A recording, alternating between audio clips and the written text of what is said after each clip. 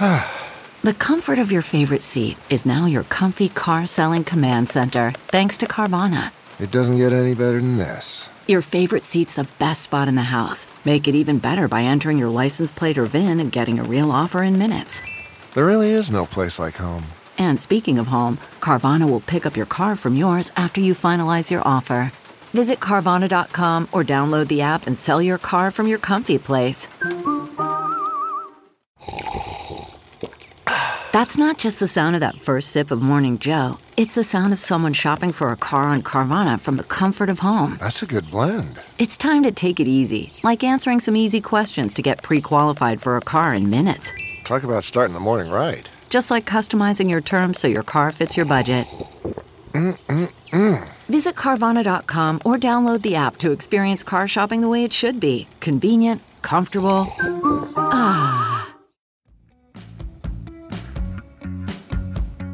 From Business Insider, this is Success. I'm Rich Filoni. We're back this week with Oracle co-CEO Mark Hurd. When he started at the company in 2010, he turned the place upside down. Hurd was anticipating a big shift in the industry, and he wanted to change how Oracle built and sold its software. The changes he made were dramatic. Hundreds of Oracle sales staff left the company within his first few years on the job, and Hurd was widely criticized by industry analysts. But he stuck to his plan. After about 6 years, the public's perception of that plan started to shift as hiring and sales ramped up.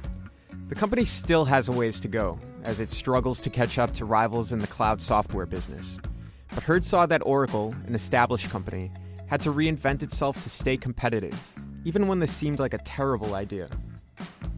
Today, we're taking a closer look at Mark Hurd's first years at Oracle.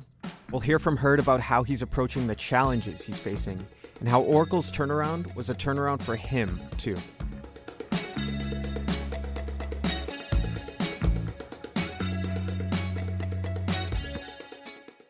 Hurd got the job at Oracle weeks after leaving HP, where he'd been CEO for 5 years. The 2010 departure was difficult for him. Even today, it's not something he feels comfortable talking about. Hurd was forced to resign. That was after a public dispute with HP's board over his expense account and a personal relationship. He stepped down that August. How did you feel at the time, given the circumstances of the departure at HP? Were you angry at all with the situation? I liked HP. I liked the company. I liked the people of the company, etc. I had a disagreement with a couple of board members. But that's not HP. If you looked at our financial performance, and the performance of the company being HP at the time, it was quite positive. Larry Ellison, who had built and led Oracle since 1977, came to Hurd's defense. He and Hurd had worked closely while Hurd led HP, and Ellison thought the company made a huge mistake in letting him go. Ellison didn't wait for the situation to blow over. He hired Hurd as Oracle's president a month after Hurd was ousted from HP. So when did he approach you for the Oracle job? We had several meetings about it, face-to-face, and talked about it, and the implications strategically on the industry, the role that Oracle could play within it, the role that I could do in helping Oracle from a strategic perspective. And so we had all of those dialogues as we talked about it. Oracle makes software that companies around the world use for everyday operations. When Hurd joined the company, the industry was in the early days of shifting to the cloud. All that means is that the software your head of HR would use, for example, could be accessed online from anywhere rather than installed on a single computer. It's simple in practice, but requires major shifts in operations. Well, of course, at the time, it was really just the beginnings of all this movement to the cloud. And the implication on Oracle was that we had to change many of the things we were doing, both in R&D and in the go-to-market part of our business. And so, part of the attraction, of course, is the complexity of all that. It's one thing when you go to a company that's struggling and you say, we've got to change. And most everybody acknowledges that and says, gee, I see the results, I see the performance, we have to do something different. It's a very another thing when you go to a company that's winning. And here's a company in Oracle that's winning, that's got tremendous market presence, tremendous brand, and then you say, hey, in the middle of all that, we got to change. And the first question that comes up from a lot of people is, well, why would that be? And so then when you have to describe that there's a coming change in the industry, it's probably, not probably, I think it's the most difficult leadership challenge that you have, is to take a group of people winning and then convince them it's necessary to change, because there's resistance more than you're typically used to. And so this idea of let's transform, even though we're winning and people are comfortable doing things these ways, did that stem from Larry, or was that how you read the situation? We spent a lot of time talking about the industry, because this change was coming, but it was at its very infancy at the time. I think one of the blessings you have with somebody like Larry, and when I say somebody like, there's not many to compare, frankly, if any, certainly in the enterprise space, is that you have somebody who is a big owner in the company, the biggest owner of the company, that thinks a bit more generationally, certainly than quarterly. I think if we didn't mutually agree on the need for change, it would never work. And by the way, it's not like we agree on everything. But the great thing about Larry, amongst many, is that you have a lot of debate, and I can't tell you how many times he said, "Yeah, you're right. Let's do what you said." And by the way, the same way. I mean, we compare notes a lot, talk about a lot, and agree on certainly materially more than we don't. But if it wasn't mutual, it wouldn't work.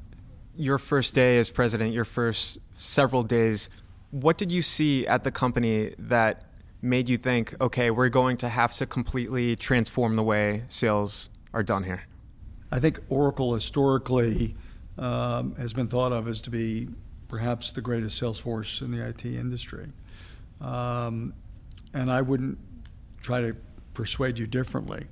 Now, all that said, our industry holistically had matured into a bad space, in my opinion. 30 years ago, when Hurd was starting out in the IT industry, companies would hire entry-level employees and groom them to succeed at the company. You would come out of college and you would go to work at a company and you would actually get trained by the company. You'd have trainers, enablers, people that would help you, teach you about how to sell, how to listen, how to communicate, all sorts of great skills that frankly I still use today. And training was looked at as an investment, not as an expense. And what happened over the years is that training again became viewed as an expense as opposed to an investment. And what began happening was all of this mercenary hiring. You'd go to work for this company, and then you'd go to another company, another company, another company. And it was a bit like all the companies putting their bad salespeople in the middle of the table, and we just swap bad salespeople with a strategy that your bad salesperson would be great once they came to our place. So you wanted to kind of bring it back to the world that you had started up in? And maybe hopefully a little better than that. Sure. Because of the nature of cloud. What now was a technology that could only be bought by the biggest companies would now be available to every company, no matter what scale. You didn't need to have an IT staff. You didn't need to have a data center. You could just now get all of this great intellectual property basically over the internet. And so as a result of that, the need to grow our sales force became very important. And was this essentially for Oracle to survive in this new setting? I'd actually say to thrive. And so it wasn't like we had a problem, if we dial all the way back to 2010, that we had a cash flow problem or we weren't about to make payroll or anything like that. Again, we were a very successful company, saying in the middle of that success, let's You were looking change. ahead of it. Yeah, so how's this market going to work 5 years from now? The cloud was about to revolutionize how the IT industry did business. The product was changing. The customers were changing. And that meant the salespeople had to change too. I would say my view has always been that the more focused you can make a salesperson, meaning the more I can get them to do the same thing every day, the better chance they have of winning. So my view has always been to focus them on knowing their product, knowing their buyer, knowing their industry, and frankly, knowing their competitor. And so the fact that we can bring people to market that are expert at all of these issues raises their chance of success. Now, if you believe that, and I do, then how you then build a sales force becomes important based on those building blocks. So for us, for example, if we're selling an application like HR, it would become important if that you were a salesperson, you knew how to communicate to a head of HR. It would be important that you would know your competitor. It'd be important that you could describe that discussion in terms of HR in the context of retail or financial services or one of those industries. So that's how we built our sales force, building block by building block, and then we build them appropriately for the markets all the way from the biggest customer to the smallest customer. So that's how we build it. While Hurd was starting to roll out cloud software, he was still pushing Oracle's core business technology, the stuff the company had been selling for years. And his goals for those sales were ambitious. To encourage his sales force to meet them, he made their paychecks more dependent on their performance. Skeptical employees complained that it created a more complex and stressful work environment. Building incentives are always important, but frankly, if you're building an org running a company as a CEO, is you work on three core things: strategy, operations, and then people. And the incentives piece aligned to the operations piece. And the key to operations is to execute the strategy. So in our case, our strategy was to really move the market to this next generation of applications. And then we wanted to incent our sales force properly to move to these next set of modern applications, which is what we did. When you were saying that, when you have a team that's winning and you want them to change the way they're doing things, you're going to face some resistance. So some might be an understatement. Hundreds of salespeople left the company during Hurd's first few years, including some of the team's top performers. Hurd insists this did not upset his plan. You know, when you have 35 or 40,000 people in your sales org, you will have people that move. We moved from really a products offered strategy, which is basically we would sell you a product. You would then implement it sometimes by yourself or with a systems integrator or something like that. And we moved to selling a service. So we're really selling a different thing that we had before. Now we basically said, no, you're going to have to sell to the functional buyer. You're going to have to sell to that head of HR or to that CFO. Now you're saying to the people, we're going to change what you sell and we're going to change who you sell it to.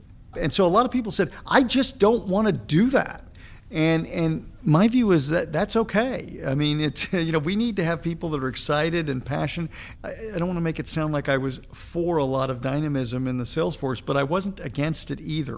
Do you think that you would have felt as confident making huge changes at the company had you not had that specific relationship with Larry? Assuredly not. Assuredly not. I mean, I would have had the same belief structure. When you have the ability to talk through issues with A, people that are extremely smart, B, people that really care, C, people that have a breadth of experience. This is what most CEOs don't have. Hurd started hiring new people to help carry out his business plan. He didn't want to poach salespeople from his competitors, as was standard in the industry. Instead, he wanted to hire people brand new to IT, recent college grads, and get them on board with his new vision for the business. We really moved into this very aggressive college hiring program because what I really thought made sense was us to hire our own. We went back and, of course, we found there were very few IT companies recruiting on campus. Believe it or not, over 85% of the people we offered a job to accept that job. The problem we had back then, though, was that we had no machinery. There was no process for it. Yeah, it's like, okay, well, who's going to do that? Okay, well, let's get some people that can go do that. We figured out where the schools were. We figured out how to recruit. We figured out how to cut an offer letter. But then when we brought them on board, we had to actually train them. So we had to build a strategy to go get the best young people in this country, frankly, to put them in the best facilities, which we didn't have, give them the best tools, which we didn't have, to give them the best management, which was new because a lot of this was new management mentoring some of these great young people, and give them the best training. So when you start saying best, and you start with, I've got nothing, the whole process over the last few years has been get each one of those pillars I described to being the best at what we do and build our sales force from the ground up. But some Oracle veterans weren't on board with this new training program. Not only did they essentially have to learn how to do a new job, they had to mentor some kids straight out of college. A former Oracle employee told Business Insider in 2013 that the company was getting a bad reputation among experienced salespeople in the industry. Hurd says it was just a painful but necessary byproduct of change. In the end of the day, I take complete accountability for the strategy that I described. I believe that it was best for our customers and best for Oracle for us to make this change. And no question it was dynamic. No question that when you're part of a dynamic change, anytime you make decisions, you get opinions. There are going to be people that say, I really liked it the way it was. And listen, I wish history was a perfect predictor of the future, but it's not. And the world we're in IT is dynamic and it changes. It changes every day. And for us, we needed to stay ahead of this. And there's no question the implication of quote unquote staying ahead of this has some element of pain to it. Did you ever question your strategy? No. What were conversations with Larry like at this point when there was some tumult? Probably his biggest quotes would be things like, can you go faster? So as a leader, how do you know when to take resistance and be, okay, let me reconsider, and then also think that, okay, this is just the pain of change. I don't have to really dwell on this. How do you differentiate that? First of all, I think it's hard. I think nobody likes criticism, resistance, no matter what anybody tells you. That said, I think you have to rely on your experience, your instincts, as to where you think the market's headed and these changes are necessary. I've always, believed it was the company first. I believe to the core, we had to expand our sales force. B, we couldn't do it through the traditional mechanisms in our industry. We simultaneously moved into the mid-market. We moved to college hiring. We built an in-house training program. We did all of these things simultaneously. And to add to it, when you ask managers who've historically managed very experienced people, and you say, hey, I have an idea. We're going to bring some kids right off the college campus. I'd really appreciate if you'd spend some time mentoring them and developing them. It's amazing that they'd say, I'd rather not do that. See, it's counterinstinctive to you, but if you had a sales manager and you had two people working for you, let's pretend your objectives for the year were $10 billion. And you had one salesperson who had a $10 million quota and a second salesperson who had just come out of college. Who do you think the sales manager spends all their time with? The person with the $10 million quota. So we had the issues also from a Moray perspective of just mores of the company of, was it important to really develop and mentor these people? Mentorship would be as important. The company I grew up in, it was just an unspoken value in the company that if you could sit around and brag about all the great people you developed in the company who are now in senior positions, this was a merit badge. This was something you wore on your sleeve. And there was no comp for it. There was no stock option for it. It was just a source of pride and a belief this was the way things were to get done. We needed that inside our company as well, and we still work on it today. In 2014, Larry Ellison stepped down as head of Oracle and appointed Hurd and Safra Katz co-CEOs. As far as Hurd was concerned, the new title didn't change anything. His plan was the same. Did that put a new pressure on you, being given this new title? I don't think I would say it changed. I think we felt the pressure to move the company along, to accelerate the company, to add velocity to execution of the company, and do that in a way where we can deliver today and build for tomorrow. Because remember, that's our challenge, is that we have a very large customer base that expects us to deliver on products, in some cases, that we built years and years and years ago. And we have to do that. That's our commitment to them. Mark Hurd spent years defending his plan to his employees, investors, and industry analysts. And by 2017, the skeptics were coming around to his way of thinking. Even veteran salespeople who had been critical of the big changes Hurd was making could see that his plan was paying off. One went on the record with the Wall Street Journal. He said his initial response to Hurd's plan had been, "What the hell is this?" But when he saw how much money the new hires made the company, he changed his mind. When I read Hurd this quote, he brushed it off, just like the criticisms I'd run past him earlier. Of course his plan worked. That was the plan. I wouldn't give too much credence to the early anecdote you brought up or to any other anecdote, Brett, because I think you can find a lot of these as you dig through a large organization.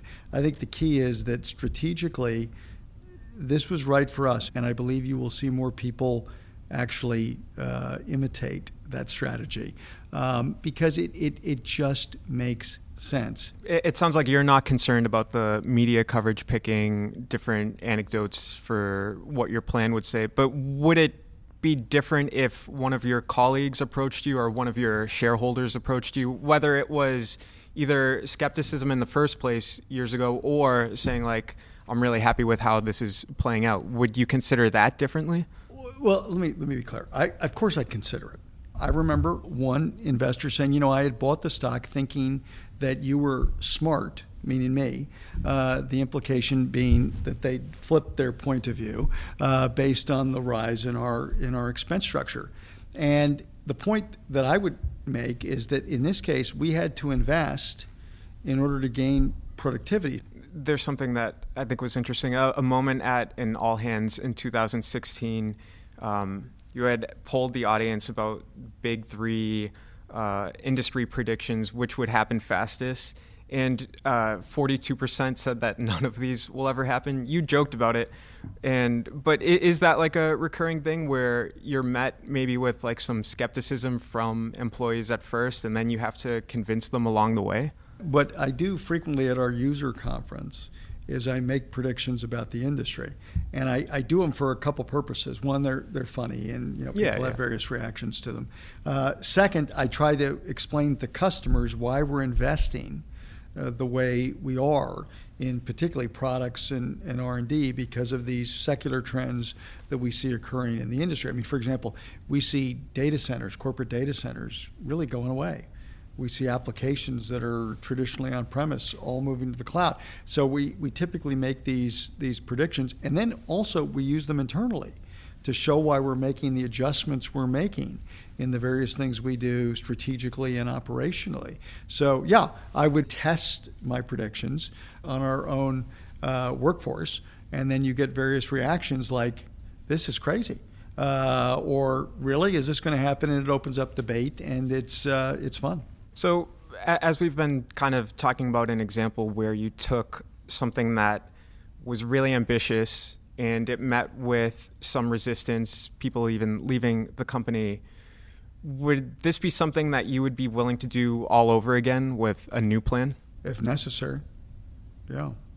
Yeah, I think that we feel good about strategically where Oracle sits today. We feel good about the changes we made. I'm not here to tell you that everything we've done perfectly, but I am here to tell you that we feel very good about the decisions we've made, the investments we've made.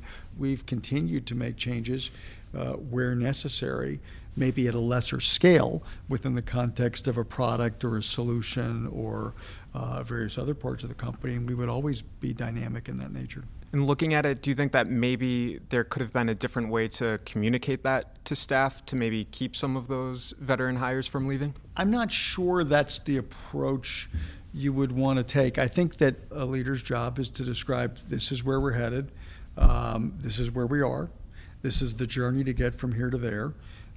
These are now the resources we're going to apply to get from here to there. And I tried to do some explaining of things like training and changes in our compensation, our incentives, our management mores, et cetera. There are people who say, listen, I'm just not up for that. You're talking about things that are going to require work and change, and some people are up for it and some people are not. And I think if you don't have passion and you're not excited about the task at hand, the likelihood that you'd have as much success as you're having is very unlikely. I think we want people that are excited about the mission. I don't really enjoy saying this, but some of that is necessary to get from here to there. So if you have an ambitious plan and some people aren't signed on to it, that's okay? You hate to say it that way because it feels like it's a non-empathetic answer, but the answer is yes. That when you say, listen, we're going to move from here to there, not everybody is going to like it.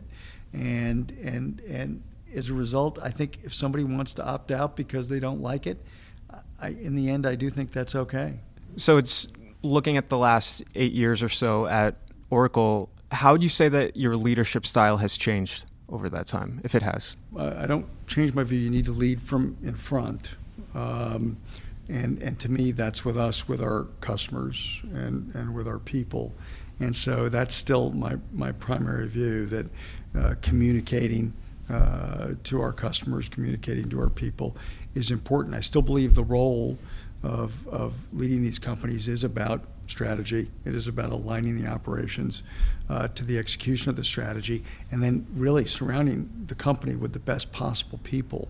We're all faced with, in any of these jobs, making hundreds and thousands of decisions every day. It doesn't mean you're going to get them all right.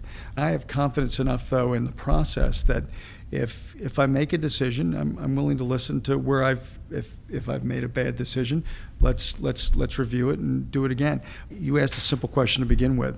Do I feel confident in the strategy of Oracle? I do. Well, thank you, Mark. Thank you.